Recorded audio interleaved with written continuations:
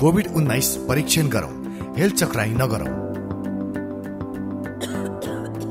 अस्ति पानीमा भिजेको, हिजो चिसो खाएको, आज धुलोमा गएको भनेर बहाना नबनाऊ। कोभिड-19 का लक्षणहरू देखिने बित्तिकै परीक्षण गराऊ, आइसोलेसनमा बसौं। हरेक रुघा, हरेक खोकी, हरेक ज्वरो अन्य प्रमाणित नभएसम्म कोभिड पनि हुन सक्छ। सतर्क रहौं, सुरक्षित रहौं। ज्वरो आउने, खोकी लाग्ने, सास फेर्न गाह्रो हुने, घाँटी दुख्ने, टाउको दुख्ने जस्ता कोभिड-19 का लक्षणहरू छन् भने तुरन्त परीक्षण गराऊ।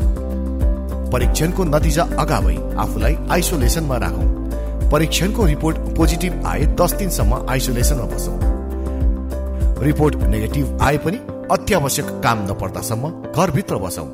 दुवै अवस्थामा सबै स्वास्थ्य मापदण्डको पालना जारी राखौं। रोगको पहिचान नै रोग निदानको आधार हो।